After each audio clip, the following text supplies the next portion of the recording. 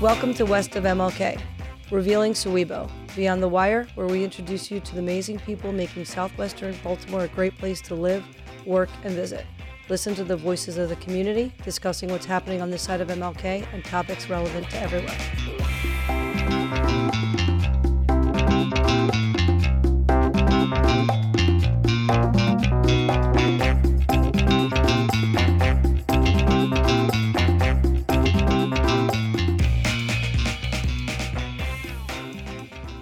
Okay, so this is West of MLK. I'm Jim. I'm Laura. I'm Nicole. And we have with us Dom and Don. Yep. All right. 8-8. 8-8. You want to introduce yourselves a little bit? So I'm Dominic Carter, one of the owners of Ripp'd Canvas Tattoo Shop and Artist Social Club, Canvas Cartel, Printing and Apparel, and I guess CNVS Barbershop and Lifestyle, right on Washington Boulevard. Pigtown Main Street, and my name's Donovan, by the way, and I'm the yin to the yang of this guy right here. Don and Dom, I guess, or Donovan and Dominic, so get us confused because they do it all day for us. And I can't say it better, you know. We're trying to make it happen. We've been in Pigtown since 2016, and we've been operating since 2011, still growing every day and looking forward to, you know, brighter things in the future. We actually tried to come down here, 2014? 14, Mm-hmm. yeah.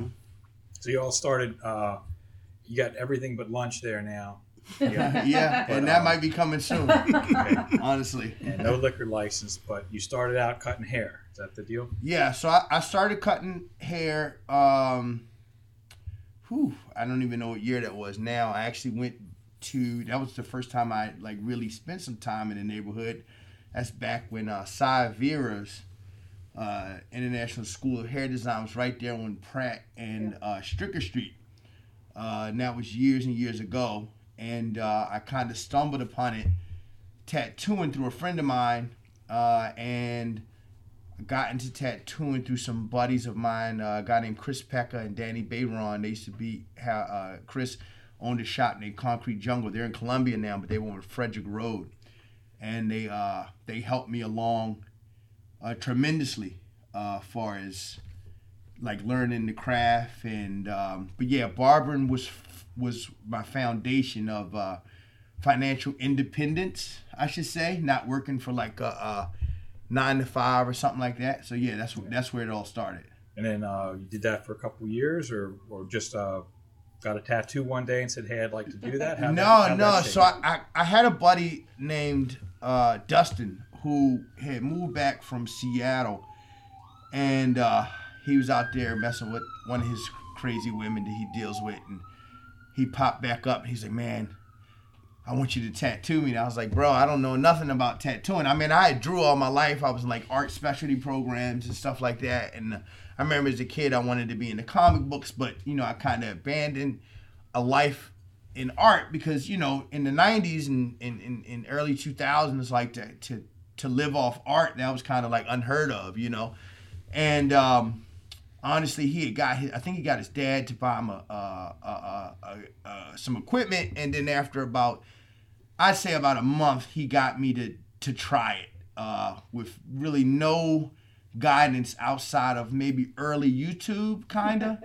And from the first time I did it, I was kind of addicted to trying to get it right. It was like, oh my God, like I want to do this again. Can I do it better? Can I do it better each time? And it kind of grew from there. I actually never worked at a tattoo shop outside of my own, really. So we did that. Chris and Danny kind of took me under their wing. They really didn't apprentice me, but they let me come in here, hang out. And then Don was doing promotions down in Miami.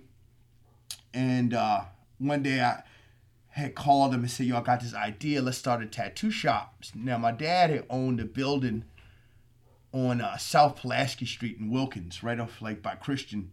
And after me, my dad said none of his kids would go to public school again. So his funds were limited because all my siblings went to private school. So this building had been sitting for about 10 years, and it needed a lot of work. I mean, from the foundation up. And I went in there, and for about a year, 2 years, I went straight from the barbershop to putting this building together. I mean, I remember one time me and Don were in there painting before we got the heat on, and the paint was freezing on the wall as we were rolling it out. It was that cold in there. So we wound up, after about a year or so, we got it up rolling, and we didn't know nothing about running a business. We didn't know nothing about tattooing, and we got this thing like rolling. Like first it was kind of rough, and then it started really taking off. We had hooked up with some people and started throwing some after-hour parties and tattoo parties, and it got kind of crazy. It got to the point where like the police kicked the door in, and they kind of shook us down, and then that was the end of that. So after that, we had met some guys from out of Texas, some of my Cholo homies. I actually spoke to one last night, my homie Mickey, and we have been hanging out at the tattoo convention, befriended these guys, and over 2-3 years we kind of like showed them around Baltimore, showed them the spots to like do their thing and hang out. And then one day they called us like, yo, y'all getting pretty good, you want to come down to North Carolina and do a tattoo convention? So we were like, yeah, hell yeah.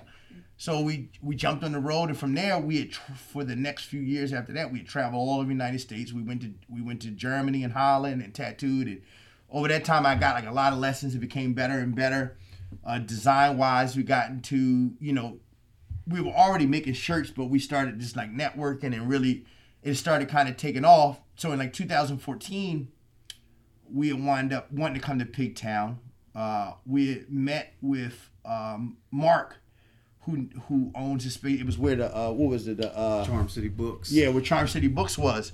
And we had to give like a presentation to the board. At this time, the casino was coming in, so they were on the board, and they approved us. But then Mark said, hey, we want you closed by 8 o'clock. And we was like, whoa, what kind of tattoo shop closes by 8 o'clock? So we waited, and then eventually, 3 years later in 2017, officially, we started in 16. We got the contract in 16, but we opened up in 17. We came in, we opened up at 801. And Pigtown really took to us, and we really, to come in, it was some struggle, but it really took off. A year after that, the money we had invested, it was, at the time it was called Our Spot. Mm-hmm. The guy Oscar, he had a barbershop, and I'm not sure if he wasn't doing as well as he hoped, or he wanted to leave it. So then we bought that. We wound up buying the barbershop, changing that. And then a year after that, we had wound up investing like, I want to say like $30,000 into the printing, to start printing our own clothing. And then we started printing for other companies, and it just kind of, took off into where we are now. That's cool. So the art thing was always there in the background, and that's kind of the seed for everything. Yeah. Don has a degree in fine arts, and what is it? I got a Bachelor of Fine Art, and that was the whole idea. We modeled the brand as the Artist Social Club. Okay. Ripp'd Canvas, the Artist Social Club. Mm-hmm. So you from Maryland Institute?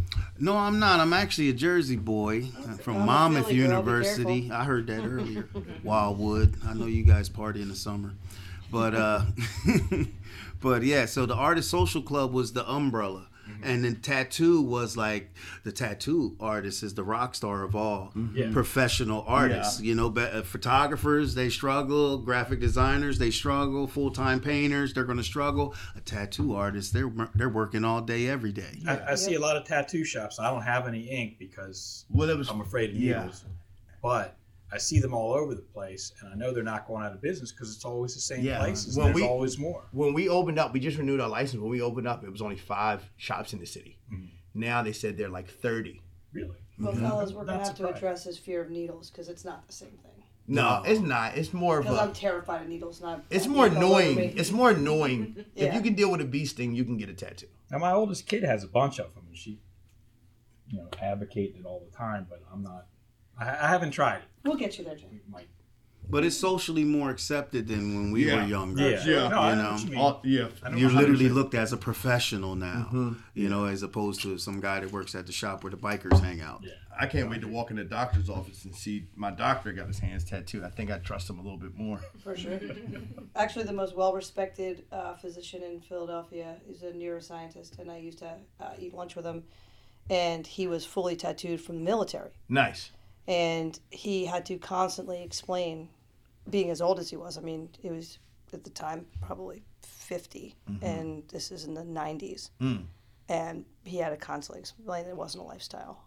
It's just something he liked, you know. And now that now it's even cooler to be tattooed than it isn't. So we've come a long way, baby. It's the ultimate statement, man. I mean, people don't realize. I mean, that's one of the actually shows we're working on to bring to social media is that we want to tattoo entrepreneurs, and because the tattoo is your story, that's your stamp, that's your burning of the bridge. It's the no going back. It's the final. It's on you permanently. So if you get it tattooed, you got to live up to it. You know, that's why we tell people don't get their significant other names unless you got at least a decade in. You know. Well, I have our logo, sort of. Yeah. But I didn't get it exactly because everybody says that the biggest bad luck thing you can do is get your business logo tattooed on you. And I was like, oh, could you just tweak it a little? I don't need that kind of. I think that's for people who are quitters. Oh. Well, you can fix it then, right? We talked about front prices.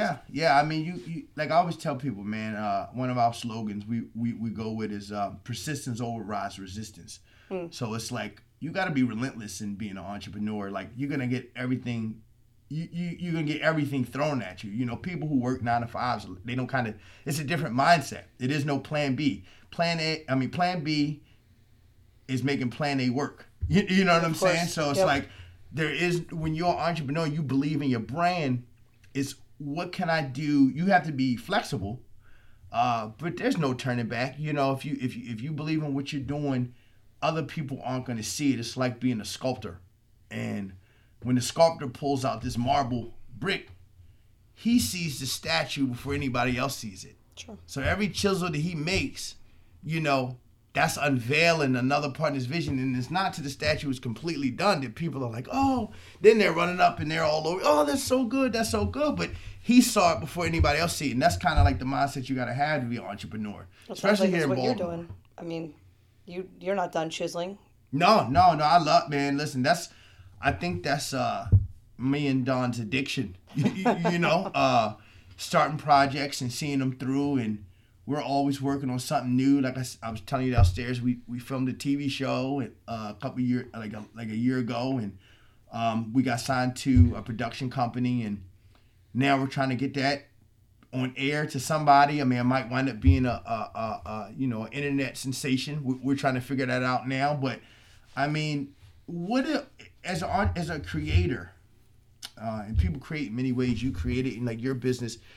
You seen the vision, and what more satisfying than seeing that come to life where you can touch it, you know? And that part is the part that I think we're addicted to, because like, and to find people that ride with you on that, like Don is my co-pilot. Like when I come to him, it could be crazy. He's like, let's do it, you know? So it's like, you never know where you're going to go, and people are always going to be, you know, most people deal off fear. The entrepreneur deals off faith. And I don't mean that in like a religious way. I mean faith in yourself to do it.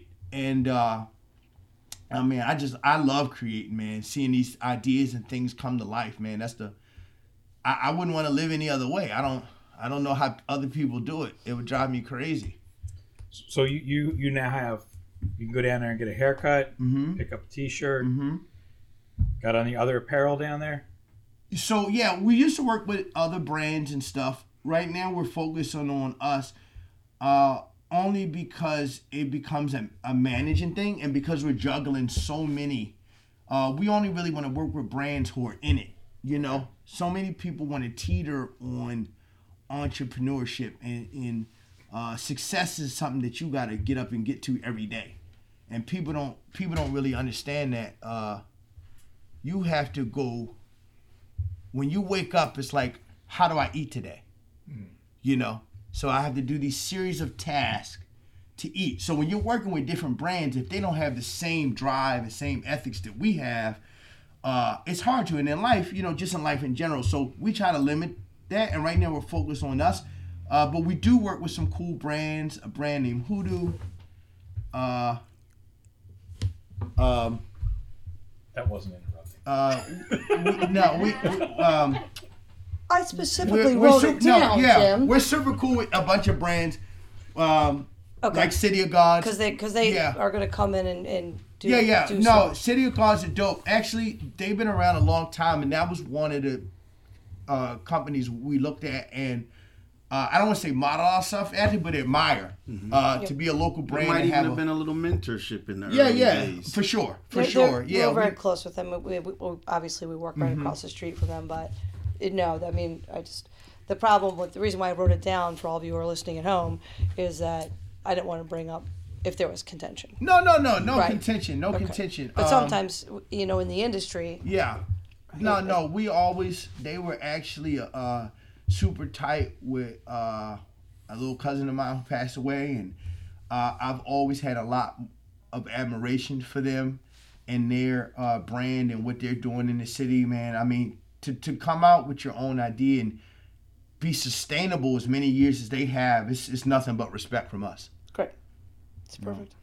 Yeah, that's total truth. And then there are other brands too, Ethan, out there. You got to look at Baltimore as a city that's more contained. These people out here, they don't care what New Yorkers are doing. They don't care what Philly is doing.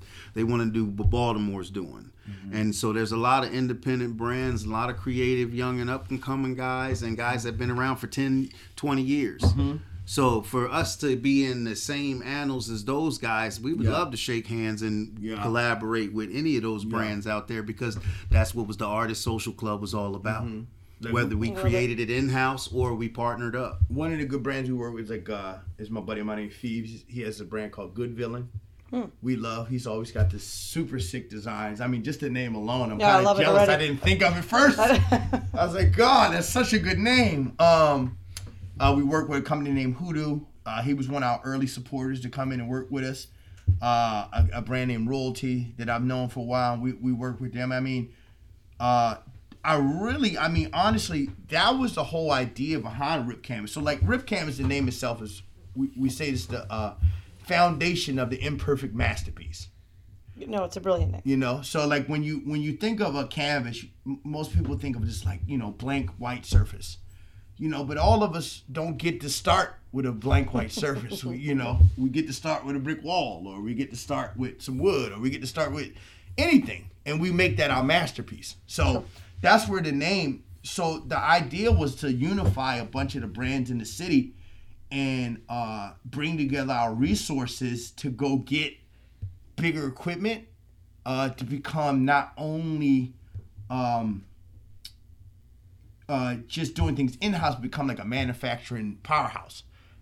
Pull your resources, I have a DTG machine. I got like 4 presses. I have a sprayer. Like if you got a embroidery machine, you bring with that. And then that is our ultimate goal, is to bring manufacturing here to Baltimore and controlled by the brands, to be able to bring some other people's, because you got so many people out here creative but they don't have a hub to go to get their idea off the ground. True. And then a lot of artists who are creative, they don't know the business side. So how do you unify that? How do you bring that so they don't get in bed with somebody that's gonna fuck them over? Or how do you unify that to where you're making sure you're giving them the resources to get their brands out to the masses and stuff like that? So that was the ultimate goal of Ripp'd Canvas, outside of just giving super sick tattoos. So I'm lining up Dominic's shirt there, and I'm thinking about some of the stuff you're saying, and he's got the soup cans on his shirt, for those of you at home who can't see. I'm right here and I can't see that far. So vaguely reminiscent of Andy Warhol's factory. Yeah. That's what you're talking about. Is that was the inspiration. Yeah. Really? Yeah. 100%. So you got a little factory going on down there. I mean, that's bringing in the artist community and just we're going to try to do. Same soup, just reheated. That's what I call it. Yeah. Yeah. Even with the Pyrex, that's one of our logos. We flipped it. It's known for bacon and known for many things. If you're born in the 80s, you know what a Pyrex was used for. But, you know, we flipped it and said, hey, what are you cooking up? You know? What ingredients are you putting in it to make what you want happen? So that's how we look at it. And that's why we always, you know, because when you're in the shop, that's your kitchen. You whipping up, you know. Chefs bring all the good things in life that we love. Sometimes we love it more than we should. You know what I'm saying? But what are you cooking up? What are you trying to put together? What is your staple you trying to leave on this life before they, you know, put you in the ground? And that's who we want. We want to work with the creatives, and we want to keep creating. We're going to do everything we can not to go back to working a 9 to 5. No doubt about that. I started a podcast, dude. Yeah, exactly. So the creatives come in your shop and you work with them, and then what's the shopping experience? Somebody comes in and maybe they're interested in a tattoo, maybe they're interested in a shirt, maybe they're interested in some pants. What's the shopping experience like for somebody like that? So we put customer service above anything, you know. I mean, that's the one thing, especially with the tattoo side, when you talk to a lot of shops. And I understand why, but, you know, for us coming in, my first thought was like customer service. All my artists know it. My guys at the barbershop know it, because people don't have to give you their business. No. So generally when they're coming in, you know, we're greeting them, asking if they want something to drink. We got complimentary sodas, and, well, we don't do soda. We do sparkling water because that's what we drink. Mm-hmm. You know, we tend to give people what we like. So we do a lot of water and sparkling waters, and, you know, we'll have shirts plastered up everywhere. We actually have, you know, signs saying that we do custom work. So, I mean, it really depends on what they're coming for. I mean, a lot of people come and get a tattoo, and, you know, the good thing about having your merch right there while you're tattooing, and they're stuck with you for an hour or two, and they're like, looking around. Man, I've been looking at that shirt for an hour, man. You know, I hope you got my size. Same thing with a haircut. We really did well once we put the clothing shop inside the barbershop, because people are already in the mindset of getting fresh, getting clean. So they're sitting there getting a haircut, and they're staring at the apparel, you know, and they're generally about to go out somewhere. It's a Friday, and they're like, hey, man, you got something to match this? Let me get this shirt. Let me get this hat. And really, far as the apparel side, that's really pushed us.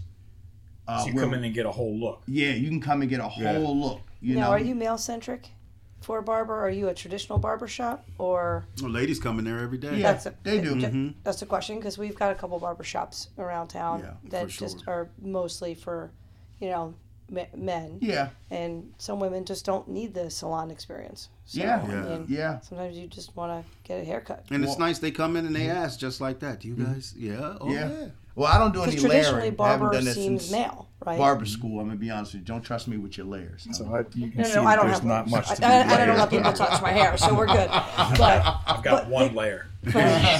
Barely. But too soon. No, I just think the barber shop is such an interesting concept and culture, because, you know, when you think barber, you think, you know, there was 2 movies made out of it, maybe a third. I wasn't paying attention. I don't know, but it's you know, where men meet and men get their hair cut. Yeah. And I feel like we're coming so far away from those stereotypes. Right? Yeah, I mean, honestly, from the black perspective, like we used to call it, you know, the barbershop, the black man's country club. 100%. You know, so I mean, while we are not just indifferent to that, then we still try to create that vibe where you can come and talk, and, you know, you can say your piece and enjoy yourself. I mean, sometimes it get out of hand, but fortunately we've gotten a lot better with that, you know, to try to leave politics and things out of the barbershop. But, I mean, you definitely want everybody to feel comfortable. The world is changing. Every day. Every day. As a person born in the 1980s, you know, sometimes I got to get corrected, you know. So I mean, people born in 2000 can drink legally now. I know, it's crazy, it's insane. Wow. Whereas though, you know, and not to go tell you, you know, just like I was blessed to have a great dad who taught me a lot of lessons, and I always say, like, every flower got waiting on a season to bloom. It was lessons that he gave me that I didn't learn till much later, because it wasn't my time to learn them. And I look at the young generation the same way. I'm proud of them in the way they move forward. But I understand, without trying to debate with them, that it's going to be a lot of lessons they're not going to learn until it's time for them to learn them, you know? Yeah, but us too, right? Oh, every day. Right? Every day. I learn from people younger and older than me every day. 100%. 100%. One is drink more water. Yeah. I haven't learned that yet. Yeah. Stay with me, guys. Okay. Yeah. How did a Jersey boy end up hanging out in Baltimore? So me and Dominic, we are family. My grandfather is his great-grandfather's, or his great-grandfather and my grandfather are brothers. Okay. Mm-hmm. So I've known his dad since his dad was a teenager. Mm-hmm. And then, can imagine all the summertime cookouts, the little Thanksgivings, So you know how to eat a crab. I remember him when he was like 3-4 years old, and I was like, come on, eat no crab. Oh, yeah. Me, I'm allergic. Oh. Yeah, so I literally had to sit in the other room. Fairmount Park, you ever right slum in it? his face every time. Hives or something. It's been a while, so. Yeah, my wife's got that. Yeah. Isn't that the worst? It is the worst. It's terrible. But I love Baltimore for that reason. I've come here all my life, and obviously that is one of the memorable reasons to come down for the barbecue and have to sit in the other room. Yeah. Yeah, but the barbecue in Maryland always involves crabs and you gotta have it, So I get over it quick, But I know I gotta pace myself when it comes to, going to all the different seafood restaurants, and I gotta tell them right away about my allergy because he'd be fine once you get a hamburger. He'd be okay. Hamburger. You show me a good burger in Baltimore. It's some good burgers here in Baltimore. I mean, honestly, my favorite restaurant in Baltimore is the Food Market down in Hamden. That's my buddy. Mm-hmm. That's my buddy Chad. Actually, the show I told you, he was one of the guests on there. Okay. And did some film, but that's my personal favorite restaurant in Baltimore. I'm not gonna lie, I'm kind of a little indifferent to Baltimore.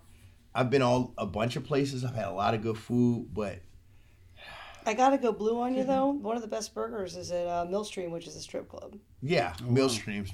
That's so funny. Yeah, I always forget about Millstream. Monday night is half price burgers. I need to go out there, man. I forgot about Millstream. Millstream is so up in the cut that I always forget that it's there. Me too. But I have men in my life that do not forget it's there. Okay, yeah. That's how they get me there. I gotta go. I haven't been there in a long time. I mean, years. Burgers years are good. Years. Oh, you said Monday? Monday night half price burger. That is my day off, so I will be seeing myself there. We're on it. So, this podcast, first couple episodes is focused on the African American community and the entrepreneurship therein. Mm-hmm.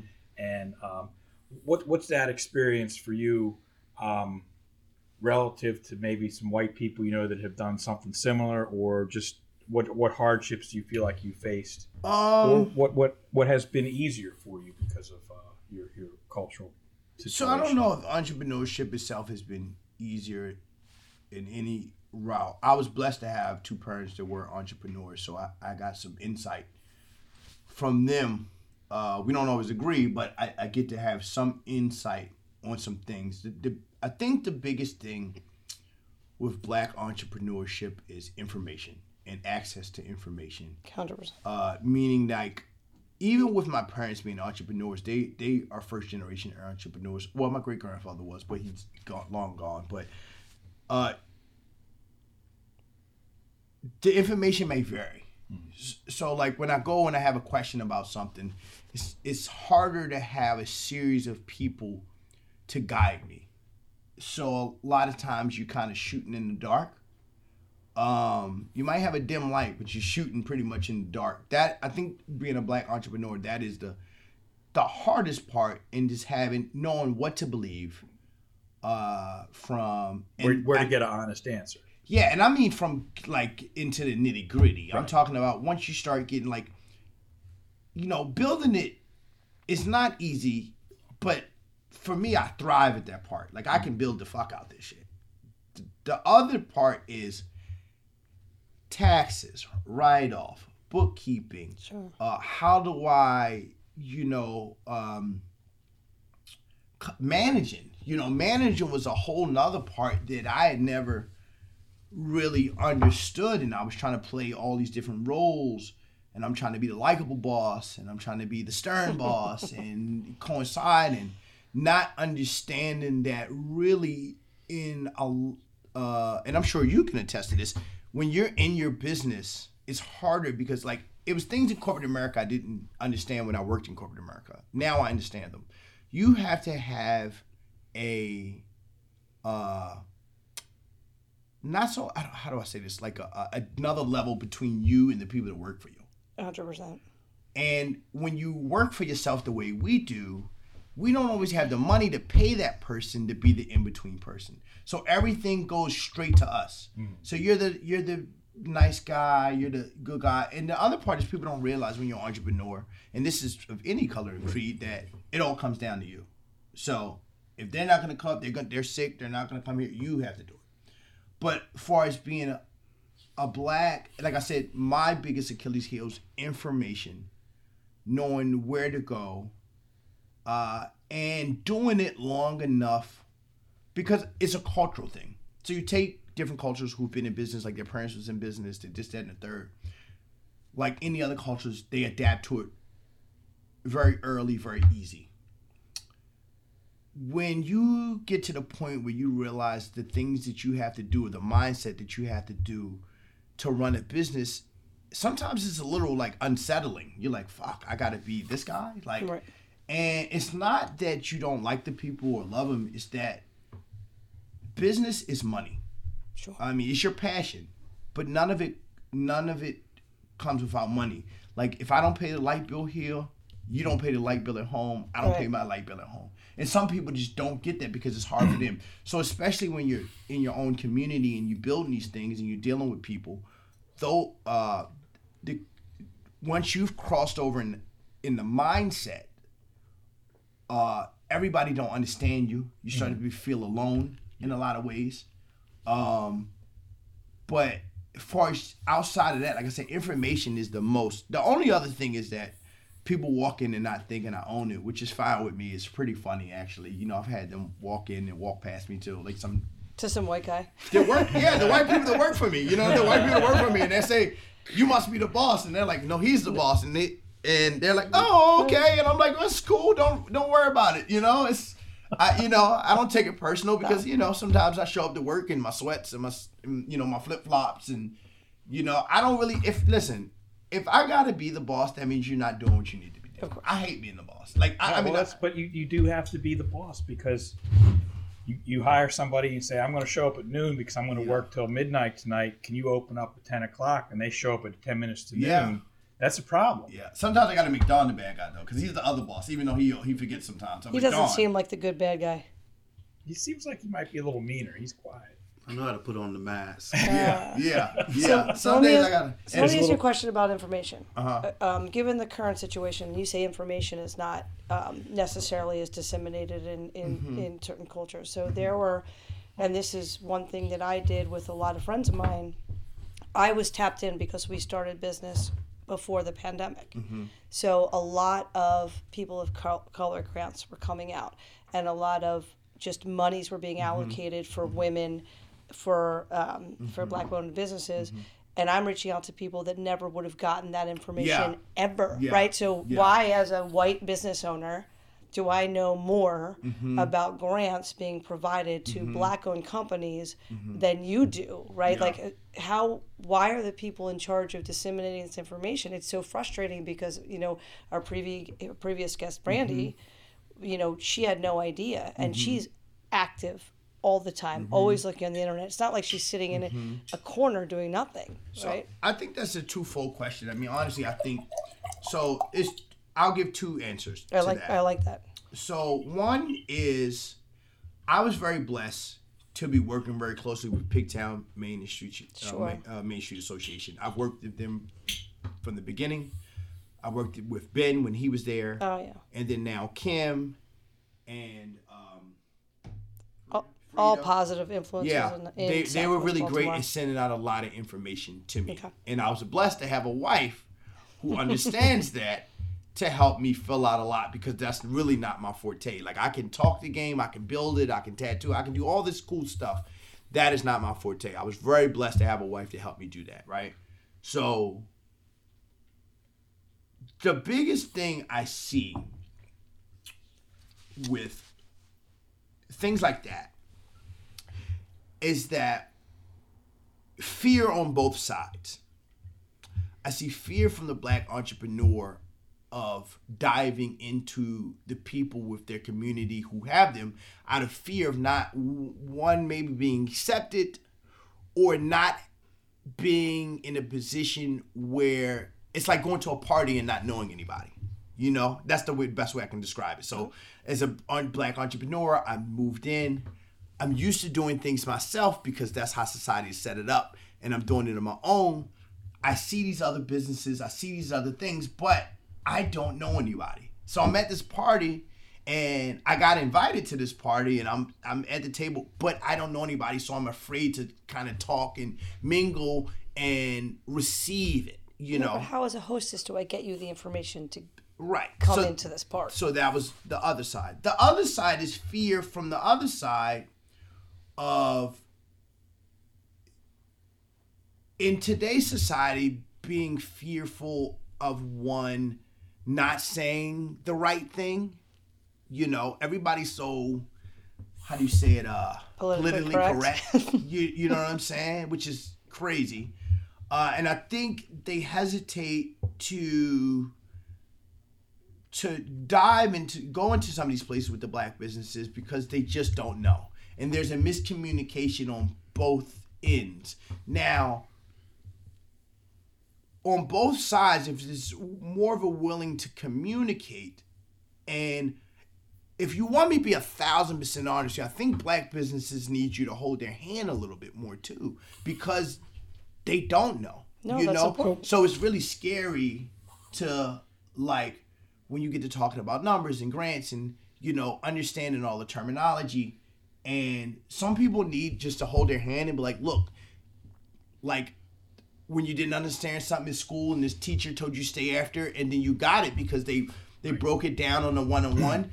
That is what a lot of black businesses need. I'll speak for myself. That's what I need sometimes, to like break it down on the one-on-one, because the one is one to hear the information. It's another thing to have somebody really explain it to you. And it's a difficult process, even for anybody. Yeah. Like, forget color, race, ethnicity, So, anything. No, it is. One of the things that you bring up a really good point, and kind of something I was thinking about asking, now I definitely have to ask it, is, so you go out in the counties and you go to some of the small towns, Havre Grace or Bel Air or Annapolis or something like that. You walk into the planning office, say, hey, I'm thinking about, I've got this building, I'm renting it, or I just bought it, and I'm looking for to put whatever kind of business in there.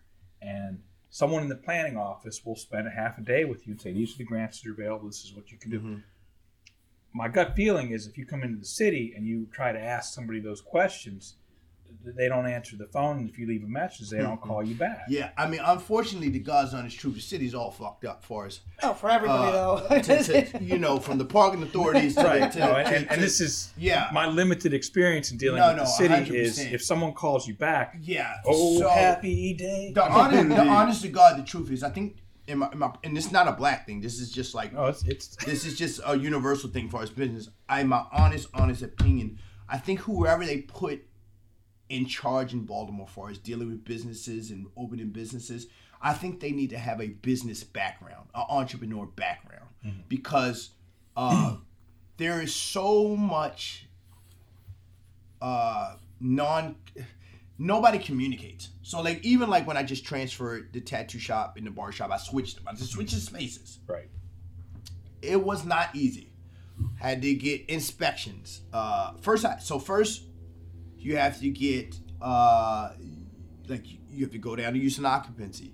Then you have to talk to building. Building doesn't talk to use and occupancy. Then you have to go to the health department. Health department doesn't talk to these people. So there has to be a system in place where you can kind of streamline everything, because they're making it a nightmare for businesses in Maryland on top of the taxes. I mean, if you want me to be honest with you, like, I remember a few years ago, New York had launched this thing. It was like, bring your business to New York, you'll get like 10 years of tax-free. Baltimore needs something like that, because they have it for businesses that don't need it. Yeah. If you wanted to open up a factory selling, making potato chips, they'll hook you up. Yeah. You want to build a stadium that gets used for 8 games a year? Yeah. They'll hook you up with some help. But that doesn't make a city. That's crazy. No. West of MLK, to me, is the last gem, uncut gem in Baltimore City. Oh yeah. You know. Amen. You can walk to the harbor. 10 minutes. If you get on a bike and you got some athleticism to yourself, you can ride to Canton in 20 minutes. You can be in Hamden, right. in Charles Village in 20 minutes. So you're right off 295. You can get straight to D.C. You can get to Arundel Mills. 15 minutes from the airport. Yeah, 15 minutes from the airport. To me, and this is the God's honest truth, because not only do I own 2 storefront businesses in Pigtown, I also live in Pigtown. I live on, so I, in my heart of hearts, believe this is the last uncut gem. And I believe that if we can change the mindset of people, that we can start to chisel away to make this a beautiful, beautiful diamond. Back to your marble. Right. There are some fundamental things that plague Baltimore, that plague west of MLK. But I don't think they overshadow the beauty and the potential that we have. Because the things that I'm talking about plague all of Baltimore. You can go to Mount Vernon and find a methadone clinic. For sure. The only difference is that the building they go to and looks much, much nicer. So I think with that being said, if we can change the mind, and it's some marketing things that are done. So let's like I said, I speak for Washington Boulevard because I'm there.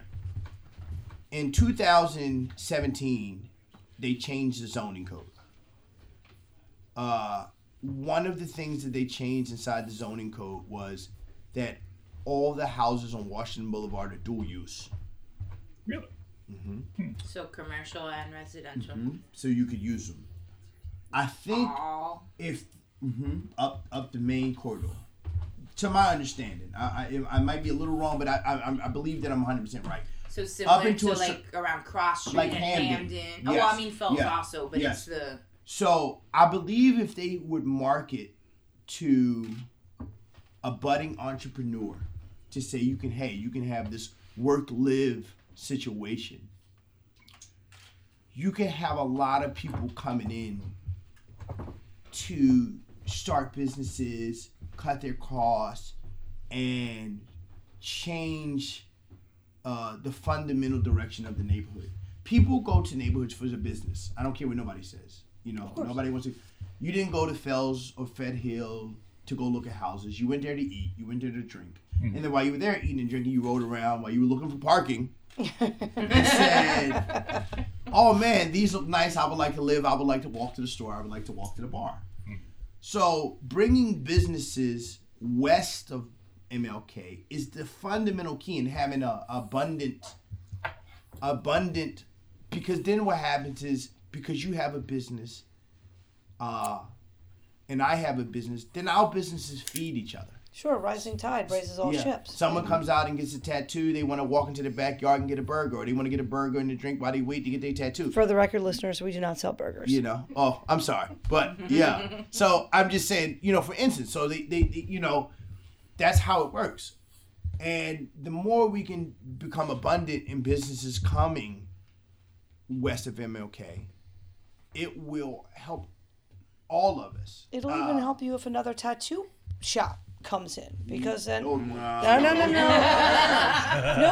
but it would if Southwest Baltimore, right? So I think skate and bike shop for sure. It doesn't have to be complimentary because I'm just joking. Me too. But I have a lot of tattoos, right? And I have different styles, and I need different things based on what I want. So if I want a style of tattoo that you cannot provide for me today, and I know you're here, then I now know that when I want your style or your art, your client is your client, and we believe that. So you're right. So like Miami has a tattoo shop every 10 steps. But it's only going to help because now we've become a destination for that. Yes. And so the unfortunate thing is we've got 3 restaurants around here, and we're 2 of them, and one of them's not a restaurant, right? So one sandwiches.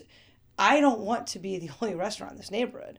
I want 6 more. Yeah, because when their customers come and they be like, they'll want like looking for parking because I don't have burgers. They'll say, oh snap! Look at the backyard. That spot looks cool. When we come back down next time, we're gonna try that spot. I mean, that's what that does. So if we could get more businesses here, I I think that would, I don't want to say the word because I think I'm going to say it wrong, but I think that would change it, at a fundamental level. And also, let me just say one thing real quick, and I know that we have to probably wrap up a little bit, but this is one of the most integrated neighborhoods in Baltimore still, right? Oh, 1,000%. And it is old school black, old school white, new school whomever, right? We've got nurses.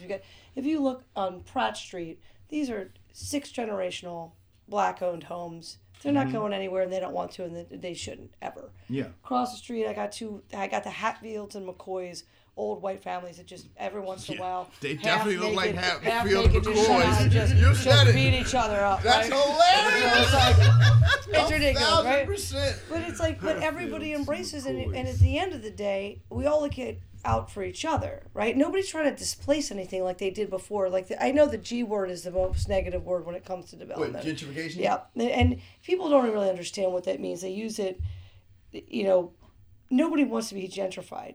This neighborhood has we just want businesses here. Right. Yeah. We don't want to be gentrified. We just want to grow. Want some people here. Right? We want people, some businesses. And we have people here, but when our neighborhood leaves this neighborhood to go drink, to go eat, to go shopping, right? Why are you leaving this neighborhood? What is it? West of MLK, once again, shitty ass plug, but we're plugging, baby. We're plugging it. But once again, why are we not providing? You live here, I live here. Yeah. Everybody in this room lives here. I would love to get something to eat after 6, 7 o'clock, home style, and not have to either Uber Eat or leave. I mean, that, like, you're right. That's the fundamental thing. Like, listen, man, going out to a neighborhood should be it should be necessary. I mean, even date night. We should be able to have date night here in Southwest Baltimore. I mean, and in my honest opinion, like, I think the street should be lit better.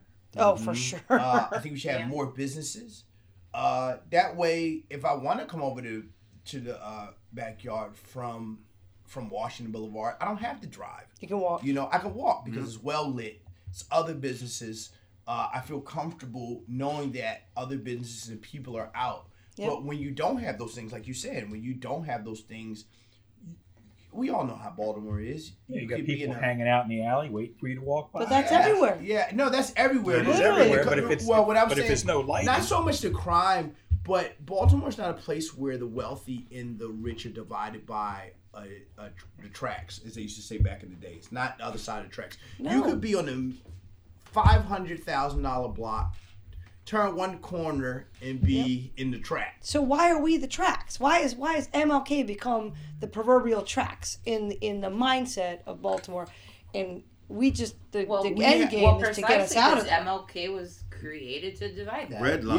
Yeah. Well, we have to change. Washington Village, they plowed right through it. Yeah, we have to change the mindset. I mean, gentrification only happens because of mindset.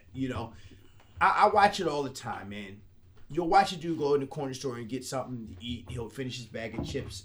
And if he's in Pigtown, he'll throw it on the floor. If you've seen that same man down in Federal Hill who'll go and get the bag of chips, and he'll hold that bag of chips so he gets to trash can. Because it's the perceived understanding of value. Mm-hmm. We have to change the mind. The only reason people can come in and gentrify a neighborhood is because people see less of their neighborhood and other people see value in it. And they can exploit it. And that's why but if you see value in your own neighborhood, it doesn't take anything to pick up the trash. It doesn't. It's $50. You can get a bucket of paint and paint your house. You can make where you live nice, and then we don't have to worry about people gentrifying it. And then you're now paying $400,000. Like, let's be honest with you. What is the difference? And I say this all the time. I swear to God, I say this all the time. What is the difference in the houses in Federal Hill? In the houses in Pigtown or right here in Hollands Market? What is the difference? Fundamentally and structurally, they are the same. Mm-hmm. The difference is the mindset of the people who live there. 100%. And if we choose to stop throwing stuff on the ground, not just that, but that mentality, looking at them to measure our value, because that's what's happening. We want to get closer to Federal Hill because we're measuring them as in Federal Hill are smaller than the houses. We're measuring them as being of more value. Yeah. If you can look at your own home and see value, then you don't have to look over there. So then what happens is you take pride in what you have. Like, I'll even say that, like, when the snow hit, I'll come out. I'm blessed to have bags and bags of salt. When I'm shoveling, I'll throw the salt of mine in a few of my neighbors. You know, you have to have that type of mindset and have that type of love for your neighborhood. And if you can change that, even if you live here now and you've had hard times here, if you can change the mindset, if you can close your eyes and then reopen them and see the own value in the place that you live, then gentrification would never be an issue. I don't think it's going to be. One of the reasons why I live here, one of the reasons why people said don't open businesses here, and we said go fuck yourself, is because we saw a sense of community in here, and we saw the more of the I don't give a shit what color, gender, age, whatever. So the core is here, right? 1,000%. Right. So that's why we're here. That's why you're doing what you do. That's why you guys came to Pigtown. That's why we came to Allen's Market. There's the core values and the core. There's always going to be all the issues that we've discussed and touched on, plus a million more. That's every city, though. But it's every place on the planet, right? We're human beings, but more so. You know, we could have had the opportunity, and you could have had the opportunity as entrepreneurs to open anywhere, right? We chose something, and we're building something. So we're here to discuss why we did it, and we did it here for a reason. And it's a very beautiful, beautiful place, man. And you are right. It is the last vestige of we have something so unique here. We've forced nothing out. We've not let anything forcibly come in, right? How do we, on the same plane, take all of that and then make everybody else know that's happening, right? I mean, and we have to stand up too, man. And I'm not even, forget all the outside forces, even inside the inside forces, man. You have to, I mean, people have come, I'm not a shy person. I'm not a person. So really, I see somebody our entire listenership thinks you're shy. So, like, if I see somebody on my block and I see them doing whatever they're doing, right? I'm going to go up and I'm going to say, yo, what's up? And I'm like, bro, this is not what's happening. You know what I'm saying? I ain't even trying to fuck your shit up, but you got to figure out a better way. And I feel like more people got to be like that. If you want to be honest, if you want to change some of the things that people fear, you can't be shy. This is not for the timid. So, I paid a lot of money to live here. You know, I mean, it might not be the Taj Mahal, but it's the Taj Mahal to me. So I love my home and I love my place and I want to keep it nice. And people I ain't talking about calling the police. I'm not talking about none of that. I'm talking about, listen, you got to be on a fundamental human to human communication level with everybody around you. You know, if you see somebody leaning, yo, bro, wake up. Time to get up, homie. Yep.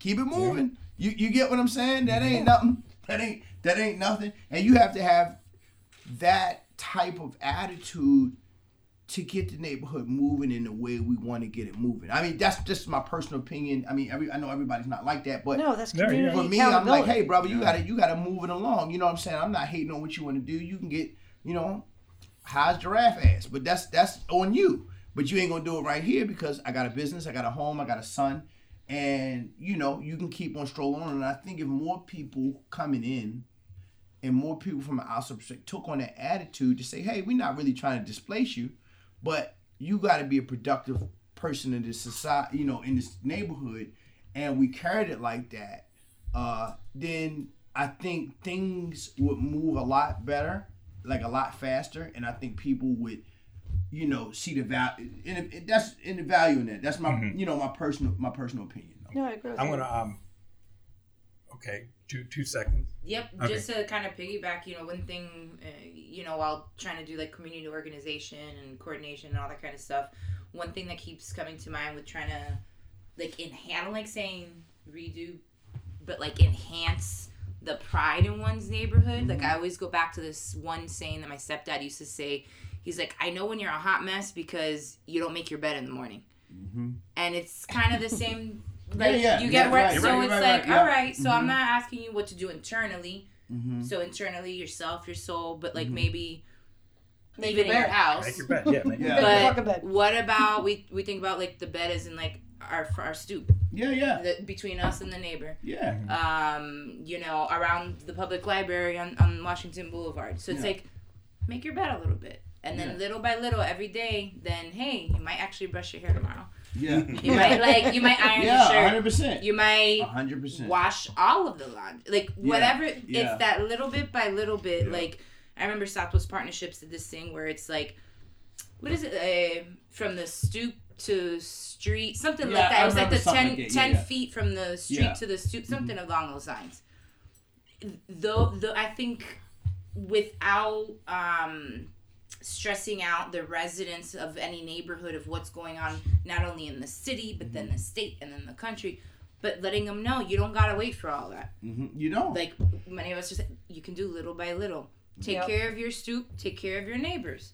Salt it, shovel it, pick it up, pick the weeds. Next day, hey, I'll take your garbage out. You know what I mean? I'm already there. It's a staircase, not an elevator. Right, and it's like a little shuffle too, you know, and it's like a little tangle. Like how do we start doing those little things while then the other folks who have the capacity to go to the city, to go to the state, to go to the whatever bigger things. But I think in the neighborhoods, it's just like looking to the right or left, inwards too. Looking to the right or left, what's up with their neighbors, take care of it little steps at a time. Yeah. I mean, honestly, for me, going back to the what's the Jersey boy doing here? You know, that's what attracted me to Baltimore in the beginning.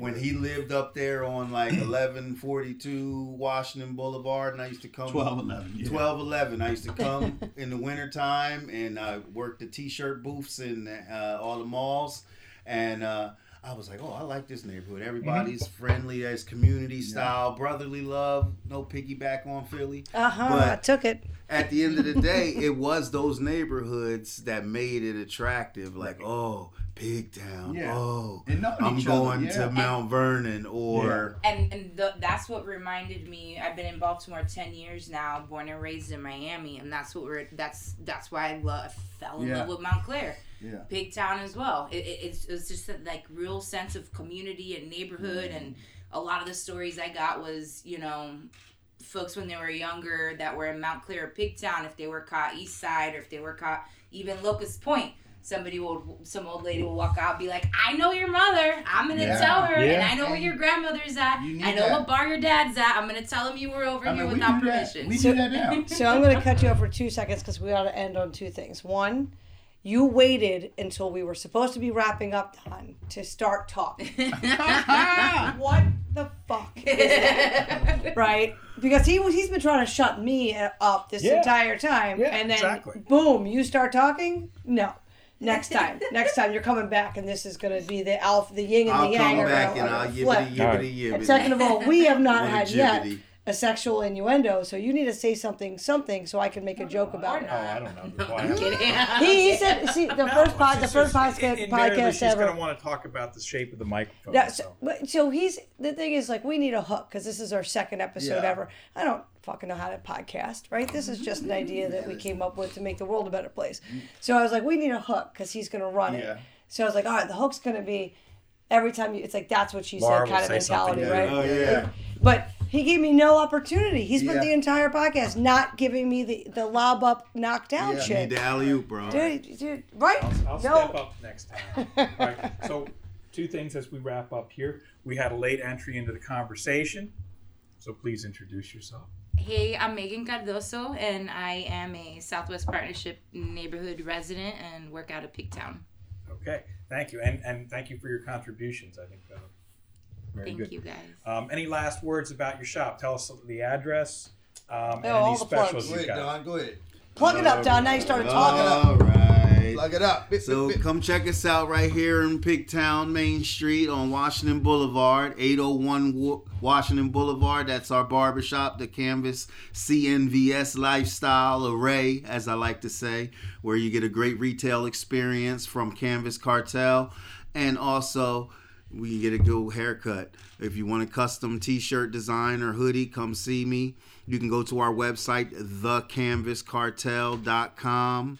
And if you're looking for the best damn tattoo shop in Baltimore, there's only one located on Washington Boulevard in the coolest neighborhood in Baltimore, Pigtown. That's 783 Washington Boulevard at Ripp'd Canvas. Look us up online, RIPPD Canvas. Ripp'd Canvas at all media platforms, social media. Come check us out. Thank you. Thank you, gentlemen. Thank you guys for having me. I had a good time. Yeah. Big conversation. Thanks again for listening to West of MLK Revealing Sowebo. You can find us on Instagram at West of MLK and on Podbean at westofmlk.podbean.com, or look up West of MLK Revealing Sowebo on Spotify and Apple Podcast apps.